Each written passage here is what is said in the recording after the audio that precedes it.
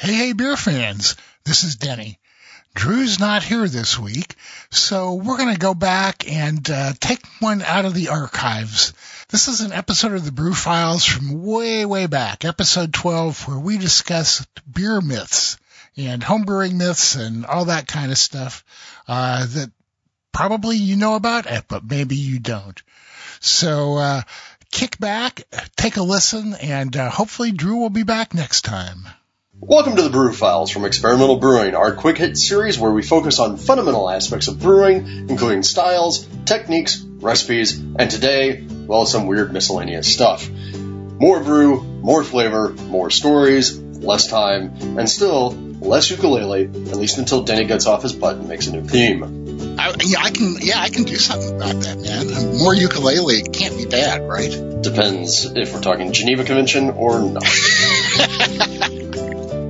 So, on this episode, it's summertime. You know, looking around, we're getting ready to go to HomebrewCon next week, and by the time you hear this, it will actually be HomebrewCon time, and summertime to us means lots of parties. Woohoo! Now, lots of parties for homebrewers in particular means that you're going to have a lot of people who are going to see your beer for the first time and start to interact with you for the first time about beer. And everybody has, well, those sort of beer stories that they know, that they like to break out to show, hey, look, I know something about beer. Now, a lot of those stories are stories.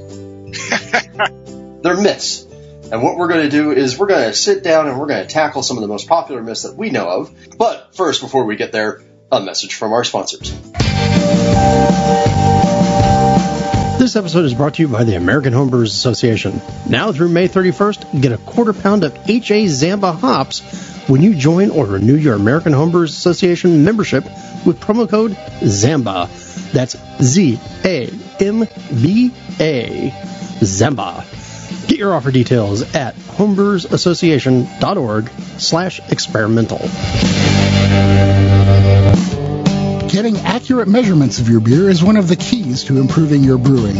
The Pro Series hydrometers from Brewing America will help you help your beer. These American-made NIST traceable hydrometers are accurate, easy to read, and the kits come with a cleaning brush and cloth and a borosilicate test flask that uses half the sample size of most flasks. That means less beer for testing and more beer for you. Brewing America is a small, family-owned business of husband and wife veterans, so when you buy a Brewing America hydrometer, you're not only getting a great piece of equipment, you're supporting the people who support America.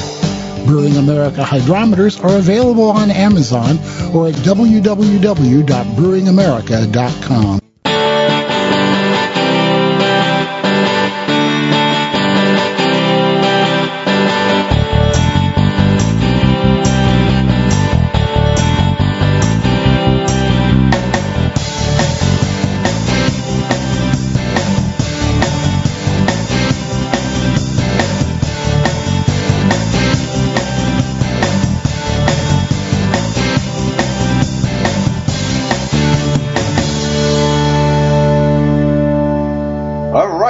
So, hey everybody, welcome to the episode. Like we said, today is going to be all about beer myths, some of the fun stories that get told around about beers and beer history. We're actually going to cover a couple of major topics, including color, serving myths, lifestyle myths, and then my favorite, some history myths. I'm joined here today with my good friend and buddy, Denny. Hey, Denny. Hey. Yeah. What's up? Why don't we get right into it? Why don't we start with some of those color myths that are hanging out there? Okay. One of the things that I think you'll hear people say most frequently that is just not necessarily the case is that dark beers are thicker and stronger than lighter beers. How many times have you heard people talk about how Guinness is like motor oil, stuff like that? And that is just not necessarily the case. Of course, Guinness does make a stronger, thicker beer with their foreign extra stout, but The Guinness that most people think of, the draft Guinness, the stuff that comes in the cans, is actually a very light-bodied beer that has a lower alcohol content than Budweiser does. It's just, I don't understand exactly how the idea that Guinness was a thick, heavy beer came about. And that's true of many beers. You take a look at your classic German Dunkel or something like that. That is a relatively light-bodied, relatively low alcohol beer that's dark. Now, of course, that's not always the case, but to say that universally a dark beer is going to be stronger and thicker than a light beer is just not true. Take a look, for instance, like at Sammy Klaus, which is kind of a souped up Helles, and at one point was the strongest beer in the world, or even just your basic Belgian triple. This is a beer that looks like it could be a German Pils, has a very light body, very dry because the Belgians like digestible beers, and it's a strong beer. So basically, color has nothing to do with the body or thickness of a beer necessarily. There. I used to hang out in bars all the time back in the days when I was a heavy hanging out and drinking type. And I would sit there with friends before craft beer became really widely available. And I'd be the guy over in the corner pounding back pints of Guinness. And all my friends were sitting there going, "Oh my God, how can you do that? It's a meal in a glass, and it's so strong." And I gained a reputation for being a stout drinker, pun intended. And I'd never had the heart or really the desire to expose myself by telling them, "Yeah, this Guinness has less alcohol than that Bud Light." I know, it's like you're afraid to do that. My Irish ex-brother-in-law was always so proud of himself for drinking 17 pints of Guinness at a sitting, and I gave him a triple once, and it put him under the table. Well, and I will also say, we talked a little bit about Sammy Claus, and Denny talked about it being a souped up Helles. Remember, there are two versions of Sammy Claus. There's the Sammy Claus Brew, which is the classic one that everybody knows, and then there's the Sammy Claus Helles, which is the same strength, and the one I think is actually the better beer. Okay, your turn to bust some myths. Along the same color lines, one of the other challenges about summer is that even though it's becoming increasingly rare that you're going to find people who haven't had good beer, you will still find people who don't have good beer or think beer isn't for them. A lot of people like to go by color in order to introduce people. Because, after all, you have that other piece that we just talked about where, color is equal to strength. And we know that not to be true because, really, color is just determined by barley, or roasted barley. So a lot of people will go, okay, I have to introduce you to good beer. So I will introduce you with my American Blonde, my wheat beer, my something pale and yellow that's inoffensive. And I will tell you right now, I firmly believe that is the wrong idea. It's the wrong approach.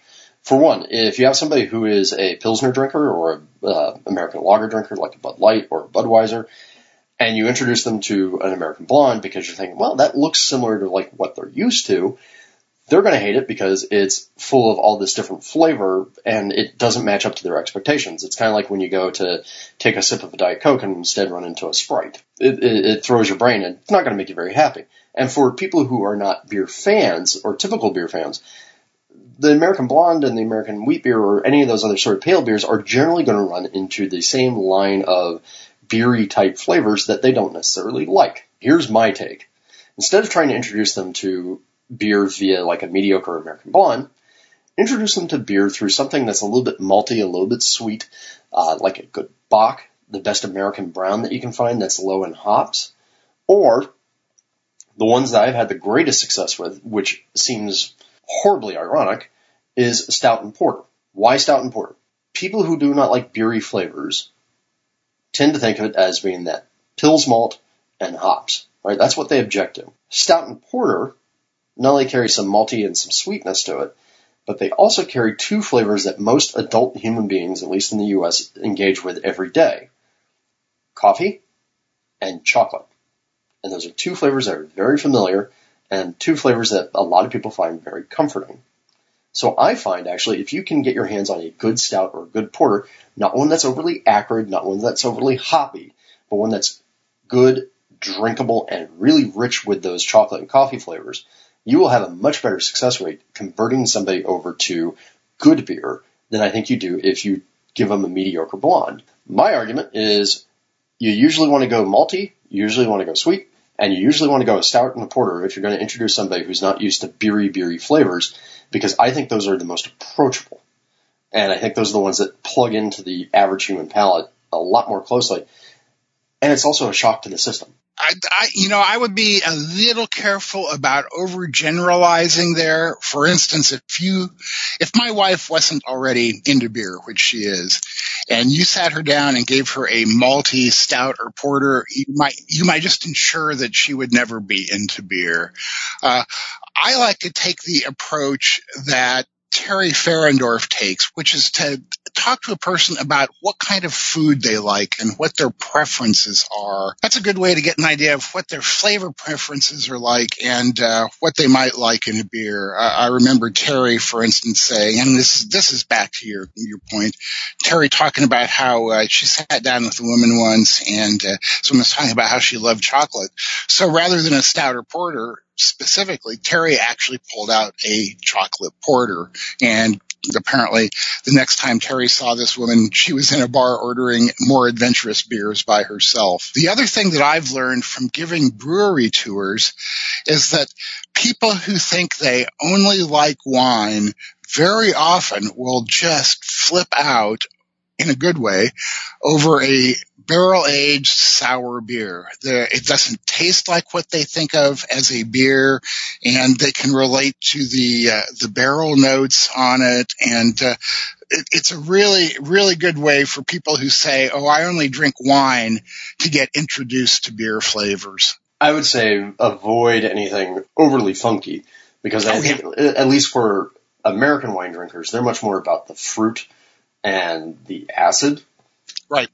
And not about things like Brett and other sort of barnyardy type characters. Right. Barnyardy is not going to do it. But, for instance, the one brewery that I do tours at, Oakshire here in Eugene, made a beer that was a barrel-aged beer, spontaneously fermented, that had just tons and tons of peaches in it. And every time I pour that beer for somebody who's a dedicated wine drinker, they always ask for seconds. So, that's a pretty good gauge. So there you go, a couple of color myths. And I totally forgot. You know what? I think I know why Guinness is considered strong. Why? Because of the old ad campaigns that, Guinness is good for strength. That's got to be it. Yeah, right. Because it's so healthy for you, right? Yeah, there you go. Feed it to your nursing mothers and wounded soldiers. So that's color. Let's go on to the serving and storage myths. Denny, you want to take the first one? Sure. I'm sure that you've all heard someone say that if your beer goes from cold to warm and back to cold through repeated cycles of that, it will skunk the beer. Nope, sorry. Skunking comes from an interaction between certain wavelengths of light and certain compounds in the hops. That's why most beer comes in brown bottles, because brown bottles help to filter out those wavelengths and make it a little bit less susceptible to skunking. Now, repeated cycles of cold, warm, cold are not necessarily real great for beer, and they can accelerate the staling process, but they won't skunk the beer. Again, that is strictly a reaction between light and hops. As long as you don't store the beer too warm, you won't accelerate that staling process too much. So just make sure that you can explain to your friends who think that temperature is related to skunking, that that's not exactly the way it works. And if they have skunked beer, they should be keeping it in a sealed box or in the fridge or somewhere away from light. I fully endorse the idea of, hey, go and keep your beer nice and cold, because I think cold actually helps you keep a beer around for a lot longer. After all, there's all the stuff out there. You can hear Dr. Bamforth talk about it. A certain number of degrees rise in storage temperature halves the shelf life of your beer. I would not worry about cold, warm. And in terms of affecting the quality of the beer, I would worry more about the warm storage aspect affecting the beer. And along those same lines, let's talk about the myth of cold beer is the best beer. Because, boy, howdy. This one is, I think, finally dying away. But I still go in occasionally to good beer places and ask for a beer, or even a lot of places nowadays that have good beer on tap and don't really have much of a clue, and ask for a nice pint of beer, and the next thing you know, I'm given a beer like an IPA poured into a frosted over glass. Probably worse off a frosted over shaker pint. I am not the kind of person who will sit there and gribble grabble and complain to management. But if you serve me an IPA or something like that in a frozen glass, that will tend to make me go, no, I don't want this, and ask for a warmer glass, and not fresh out of the dishwasher, but a warmer glass, because I want to be able to taste and smell things. Remember, as you know, if you're a good beer lover, that cold kills taste. Cold also slows down the evolution of aroma.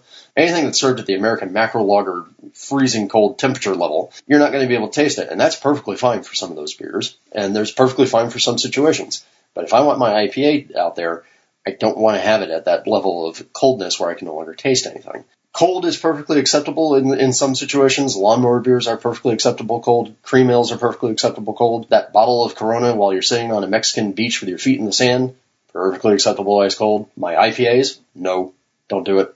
And my Belgian beers, no, don't do it. It doesn't have to be warm. Just don't serve it to me at, just above freezing. Give it to me in, say, the high 40s, low 50s. Two quick comments to add on that. You made the point about how American light lagers, or as we call them, NAILs, North American industrial lagers, are almost meant to be served cold because they don't have much flavor anyway. And I always think of the late, great Fred Eckhart talking about those North American industrial lagers, saying it takes a lot of skill to make a beer that flavorless. And one other thing about frosted glasses is that the ice crystals on the inside of that glass provide nucleation points for the CO2 in the beer to come out of solution. And so your beer just goes flatter a lot faster when you use a frosted glass. So just say no to frosted glasses. If someone gives you one in a bar, just politely say, I would prefer this in a room temperature glass. And here's another reason not to use the frosted glasses, because I've run into this more than once, is, most places when they do the frosted glasses, they'll run them through, their sanitizer washer, and then take the glasses straight out of the sanitizer washer and basically throw them right into the fridge and start chilling them down. And who wants to take time? Here's a big problem. A lot of those sanitizer washers are using chlorine-based sanitizers, to kill off everything, which is good. But when they put them straight into the fridge, and they start to freeze over super quick, some of the chlorine stays around. I've sent back more than one beer, not so much for the frosted glass, but for the chlorine that's leaked into the beer from the frosted glass. Frosted glass, bad. Mr. DiNcenzo, next one's on you. Next myth we're going to tackle is, which is best, bottle versus draft versus can? And rather than play around and get cutesy, I'll just get right into my ranking.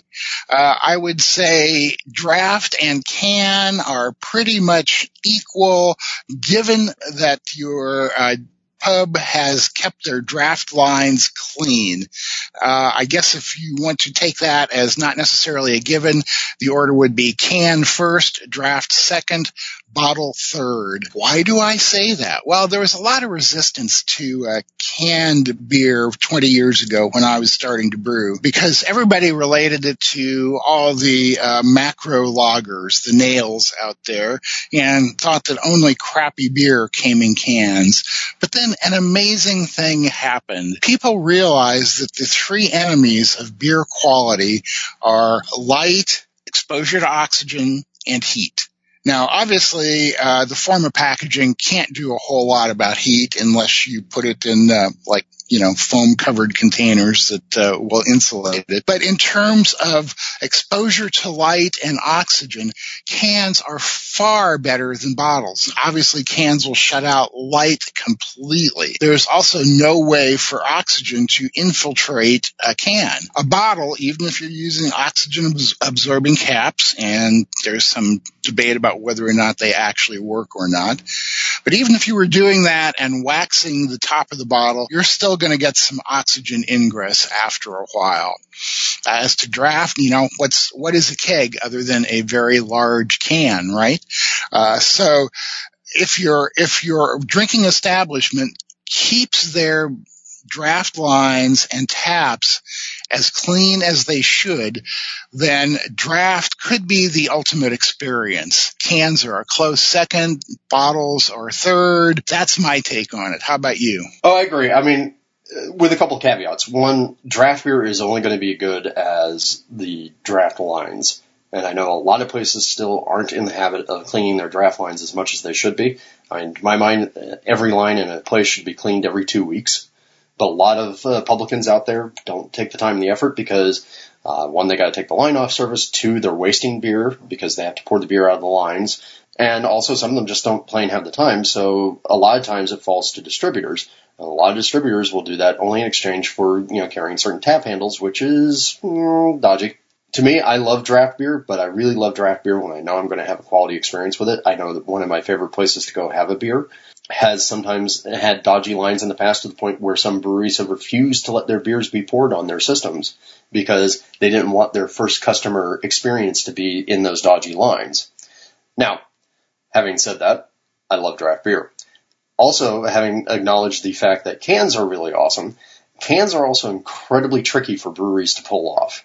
A lot of times the first runs of cans that come out of breweries will have problems because bottling is frankly a more forgiving packaging technique than cans are. I've known breweries out there that had launched into cans, were super psyched and ready to seize that market, only to discover that their cans were going terrible incredibly quickly because they didn't quite have a line on how to do the packaging correct.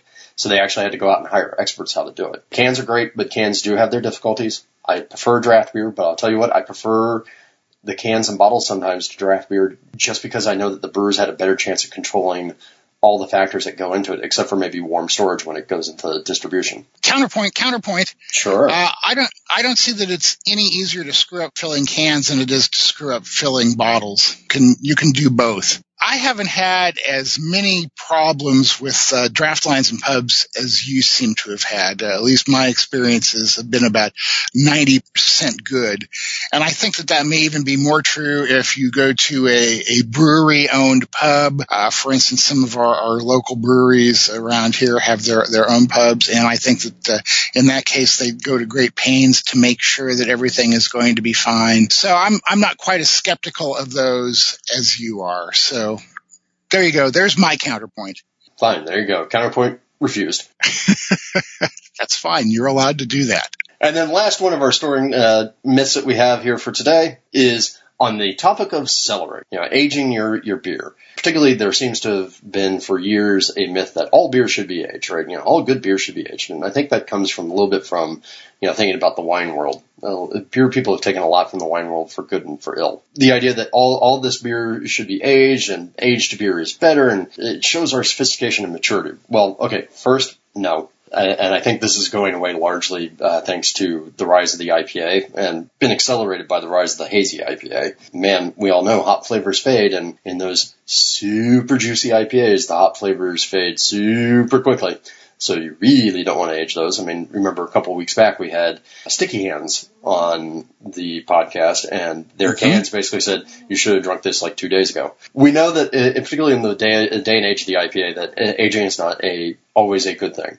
Now, aging works perfectly fine for anything that's got big alcohol or big sort of sour notes or big roast notes, I think. All of those age pretty well. That's the reason why, like, my barley wine that we talked about on the other episode on Hello Mother, Hello Father is designed to age because, boy, that's got a lot of alcohol behind it. And my last little piece about cellaring, I will tell you, one, keep the beers at a consistent temperature. Actually have a cellar. If you have a cellar, use it. Or dedicate a fridge to it. The other one is, I know there's a lot of back and forth on should you store beer on the side or upright. And some people say, oh, well, beers in regular cap beers need to go upright and beers with corks need to go sideways. I'm going to say no, all of them should go upright. Yeah, I would agree with that. I mean, if you're storing a beer like that, it's going to be a beer that's bottle conditioned. So if you store it on the side, all the yeast is going to fall to the side of the bottle. And when you get ready to pour the beer, you'll have to sit it upright for a couple days anyway for the yeast to drop to the bottom. It's just pointless. There's no reason to store them on the side. And other than that, yeah, I pretty much agree with you. And I just want to, the takeaway from this that I want everybody to realize is that we all know that in beer and brewing, there is almost never a one-size-fits-all rule. A beer will benefit from aging. It may not necessarily be the same beer as one that won't. So judge it on a case-by-case basis. So that's the last of the celery myths for now. Let's go on to lifestyle myths. Denny, Why don't you tackle that great college myth that I think every drinker knows? Beer before liquor or liquor before beer? Let me see. It's the saying is what? Beer before liquor, never sicker. Liquor before beer, never fear. My take on it is just don't mix them. At least for me, that doesn't work. I know there are those of you out there who love your Boilermakers and stuff like that, but in general, other than a small amount of liquor used as a flavoring in a beer, I've never had a good experience mixing the two, so I don't think it makes any difference which order you do it in, you're still at risk. Yeah, and I would actually say here's the reason why I think there's something about the myth. And I don't think it has a damn thing to do with mixing together your various boozes and whatnot. I've done that plenty of times and been fine. I think it all comes down to the sheer quantity. And the reason why I think there's only even a glimmer of truth to beer before liquor, never sicker, is because think about how it is that you drink. At least for me, when I've gotten into trouble, it's when I've been hanging out with people for a good long time and we've been, socially drinking pints of beer, and then somebody goes and invites somebody like Jose Cuervo to the party, and there's a shot. And inevitably, you have a shot, and the next thing that feels good, if you've already about 3 or 4 beers into the evening, well, that first shot was pretty tasty. How about a second shot? And that's when the trouble starts. To me, that's the only shred of truth about beer before liquor. I think it's just that, by the time that you get to the liquor, you're already kind of, half in the bag, half drunk. At that point in time, the little voice in your head that wakes up, that I call the grog monster, that says, it sounds like a really good idea, another drink, is already active. Only now you've moved on to the hard stuff and you're not paying as much attention. I think it comes down to the sheer quantity and not so much the order in which you do it, but I do think the order sometimes influences your behavior. Maybe so. Personally, I'll just avoid doing both at once. Sounds like a plan. Next up, it's time to tackle the beer belly. We're going to start with this because everybody says, beer has a lot of calories and beer gives you that beer belly. And I, of course, have a very personal connection to this since we've talked about this before on the podcast. I'm just going to start with the first fact. It ain't the beer, dummy. It's the calories. And it's the calories in multiple ways. Now, I know there are a lot of people out there who like to say, the thing is that it's not the calories in the beer, it's all the fatty food that you have with the beer. The average human male gets about 2,000 to 2,400 calories per day to play with. More when you're younger, less when you're older. And inside that 2,000 calories, we have to fit in all of our nutrition needs. And beer, and all alcohol, is calorically intense, but nutritionally deficient. So it doesn't do much to actually satiate your hunger and satiate your body's needs. You're adding a lot of calories into your diet without actually necessarily adding a lot of nutritive value, aside from the possible mental nutrition. That's part of it. It's empty calories. The other part of it, and this is where the pernicious part gets into play, is consumption of ethanol causes your blood insulin levels to spike, which then causes your blood sugar levels to crash. And when your blood sugar levels crash, the part of your brain that's responsible for controlling your appetite and your hunger wakes up and goes, beer drinker needs food badly. And so naturally, you get hungry. That's where the whole munchies type thing comes into play. And let's face it, when you're out and you're having beers and you're looking around for food, you're not really going to find a lot of good for you type foods. You're not going to find a lot of kale green salads and smoothies. You're going to find a lot of french fries, nachos, buffalo wings, and double bacon cheeseburgers with extra mushrooms and cheese sauce. That just adds up to a double bad whammy. It's not the beer, dummy, but it is the beer. What you have to do, take a lesson from both Danny and I, is exercises in moderation, pay attention, and know exactly what the hell it is that you're doing. Like I always like to say is, if you're going to be a beer drinker, if you're going to be a booze drinker, and you want to stay reasonably healthy in terms of weight, you need to be on point with the rest of your diet. So that means you got a choice there, buddy. Do you want those Kennebec sea salt fries that have been double fried? Or do you want the pint of beer? Yeah, that's really, really true. And for health reasons, I'm really working on losing weight right now. I'm on a 4 ounce of beer, 3 days a week limit. On Saturdays, I actually let myself have 2 pints, but I'm also exercising every day. I'm on my treadmill for 30 to 45 minutes. every single day. I've cut back on the amount of other foods that I eat, so that I can drink my 4 ounces of beer or 2 pints on Saturdays and balance out those empty calories other ways. So it's just a question of being cognizant of what you're doing and realizing that beer will be adding calories without nutrition, and maybe you need to do something to balance that out. As I'm fond of saying, all things in moderation, including moderation, which means that this week at HomebrewCon, I'll be enjoying myself a little bit more than I normally would on my diet, but that's because this is a break, just for a little bit. Because this is a long marathon, not a short sprint. Right. And I will likely be doing the same. I'm sure that I will exceed my 4 ounces a day limit for those few days, but I'm going to try and stay close to that. I'm going to try and taste beer and not drink beer. And I know when I come home, I will be spending extra hours on the treadmill to make up for it. Hey, we have a good gym in our hotel. You can spend hours on the treadmill there. Yeah, we'll see if I can find time. On to the history myths, which is one of my favorite topics in the world. I'm going to kick all this segment off with a little bit of a warning. This is the same warning I give every time I give a style talk or a beer talk to a lot of people. You have to remember that almost all of the good beer stories that we know are fake news.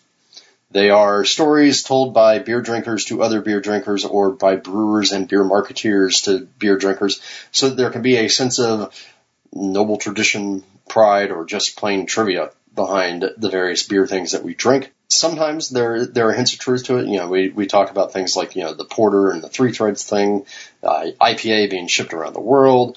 And one of my favorite stories about IPA is the whole shipwreck in the Thames and barrels of beer being whisked away by wharf rats who then auctioned the beer off into the market. And suddenly everybody went, why are we shipping this to India? We should have that here.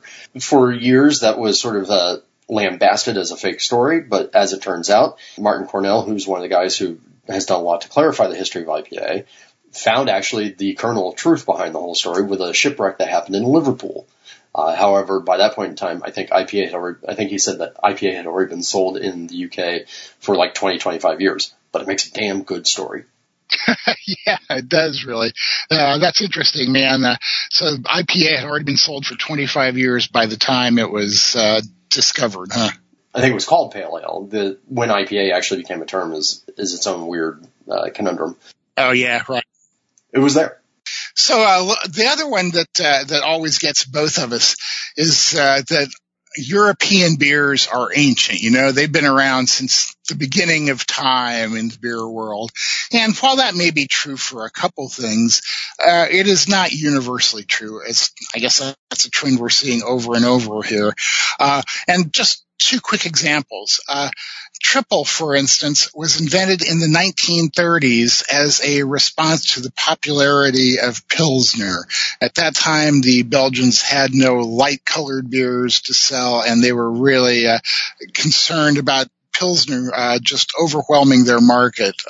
So they came up with the idea of Triple as their version of a light-colored beer. And the other one that I like is Bière de Garde, which, certainly gives the impression of being something that has been around forever. In fact, it was invented in the 1950s as a way to market French beer. It's like, oh, hey, look, we have this special beer here called Bière de Garde, and it's not like any other beer. So that's why when you go out and if you try and buy a Bière de Garde, a commercial version, you're going to find a huge variation. Some of them are going to be clean and malty, and some of them are going to be funky, and that's because Bière de Garde is not a style that evolved through repeated brewing of the same thing. Bière de Garde was just the name of a beer made in France that got it sold. Yeah, and I'll add to that. The other one I love is that you'll see a lot of European breweries talk about, we've been a brewery here since, 1045 or some ridiculously old age that makes Americans feel jealous. And I will say that, a lot of times if you go dig into the history of that, you'll find out that in 1045, somebody founded a brewery on that particular site, and then in 1046, it burned down to the ground, and the brewery was rebuilt in 1900. Got to be a little careful about some of that. They do love to rub their history into everybody's face, and sometimes it's a little deceptive. The other one that I think is really great is, shall we talk about Bach? let's talk about Bach, because that is one of my all-time favorite myths. It's one of those things that if you know absolutely nothing about beer, you could fall for the idea that scraping the bottom of the tanks, and I assume that people are referring to fermenters, would give you a really thick, heavy beer. But if you know anything whatsoever about beer and brewing, you also know that the idea of cleaning your fermenter only once a year and having a layer of thick, rich beer stuck to the bottom of it is total BS. I mean, it's my introduction to Bach was in about 1970 or 71. I had just started college. There was a bar near the campus that every spring sold Miller Bach, and a friend of mine had been there before, and he took me over. Said, "Oh, this is a rich, thick, really strong beer." And of course, the person serving us went through the whole story about scraping the tanks, and this is what comes off the bottom. And at that point, knowing absolutely nothing about beer, I fell for it. All I knew is that it tasted great, it was sweet, it didn't taste like beer, and it packed a real punch. I mean, how do you suppose those kinds of stories come about, man? Oh, okay. So this is where I think it comes from, because I heard the exact same story from my mom. And again, the whole idea is, in springtime they scrape the tanks, and that's where you get the Bach beer from, because it's so thick and strong. Keep in mind, American Bach beer was like 5.5%. I think here's where it comes from.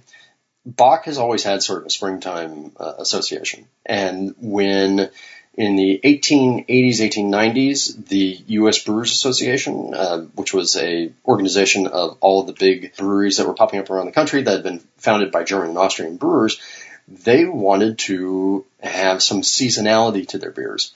One, to anybody who's a craft beer fan, this should sound familiar. And also a little bit of, I know they were doing it because they were a little bit jealous of some of the wine stuff that was going on. One of the things that the U.S. Brewers Association decided to do was, American brewers, let's embrace the Bach tradition. And so every spring, they would roll out Bach beer.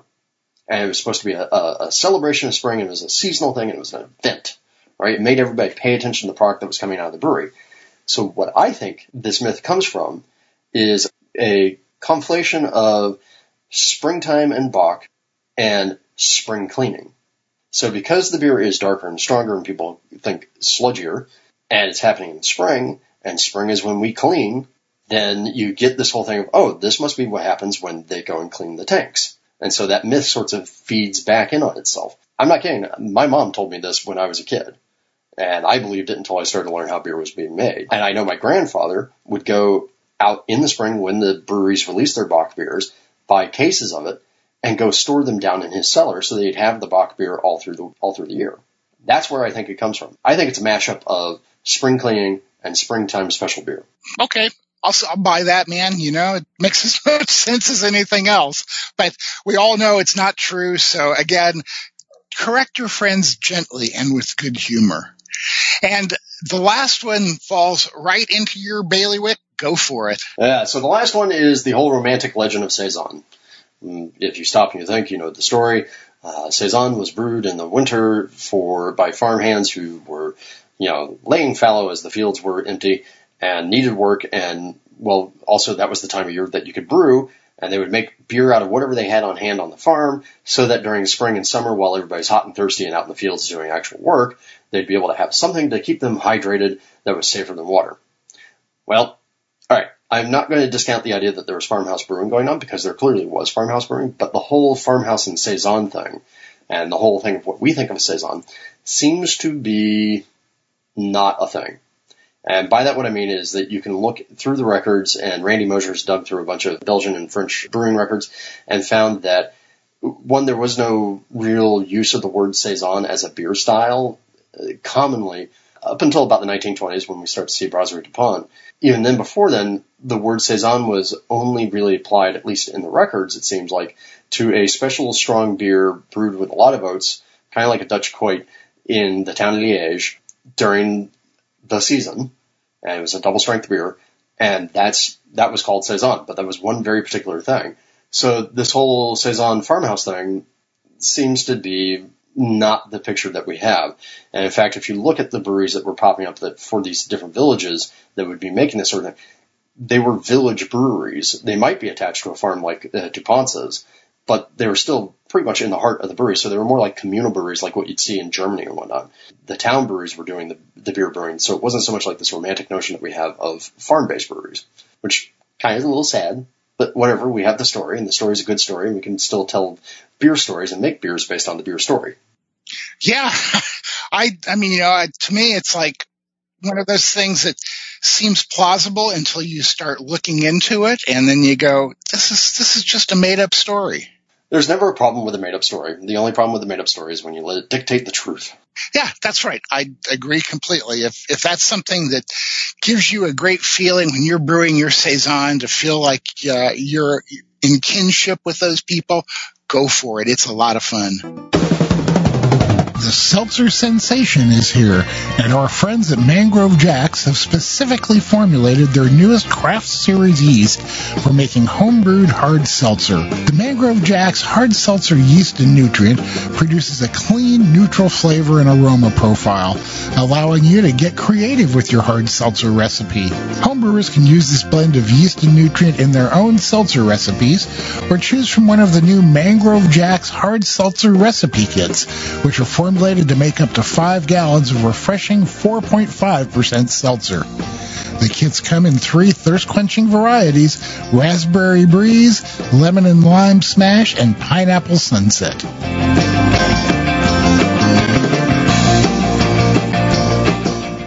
Well, I think that's it, unless you have something else to add. I think I've said more than enough. Good. All right. So thank you, everyone, for joining us on another episode of the Brew Files. We hope that you enjoyed this exploration of beer myths. Did we miss a myth? Do you disagree with one of our statements about a myth? Are there other myths that you want us to cover? So just remember that if you have those sorts of ideas or other show ideas like styles, brewers, techniques, ingredients, and etc., you can drop us a line at podcast@experimentalbrew.com. You can leave us a voicemail at 626-765-1ALE. 626-765-1ALE. You can reach us at denny@experimentalbrew.com or drew@experimentalbrew.com. You can find us on Twitter at EXP Brewing, on Instagram as Experimental Brewing, on Facebook as Experimental Brewing. I'm on Reddit. Denny is on the HA forum and just about every other homebrew forum known to mankind, and some only known to alien life forms. That's right. Now, don't forget that you can support the podcast by leaving us a review in iTunes, click on the Amazon, AHA, or BYO links on the website, and by going to Patreon and pledging $1 or $2 or more for our charitable cause, which for this part of the year is still the San Gabriel Valley Humane Society. This is really coming up on the end of it, and we're trying to raise over $1,000 to give to the pooches. So hey, if you have $1 or $2, consider donating. If you have an idea for our next charitable cause, drop us a line. Podcast@experimentalbrew.com. Give us an idea. We have a couple of suggestions out there, but we want to know, where do you think that we should send some good charity to? Until next time, remember to always brew wacky. Or brew experimentally. And we'll see you on the next episode of the Brew Files. The brew is out there.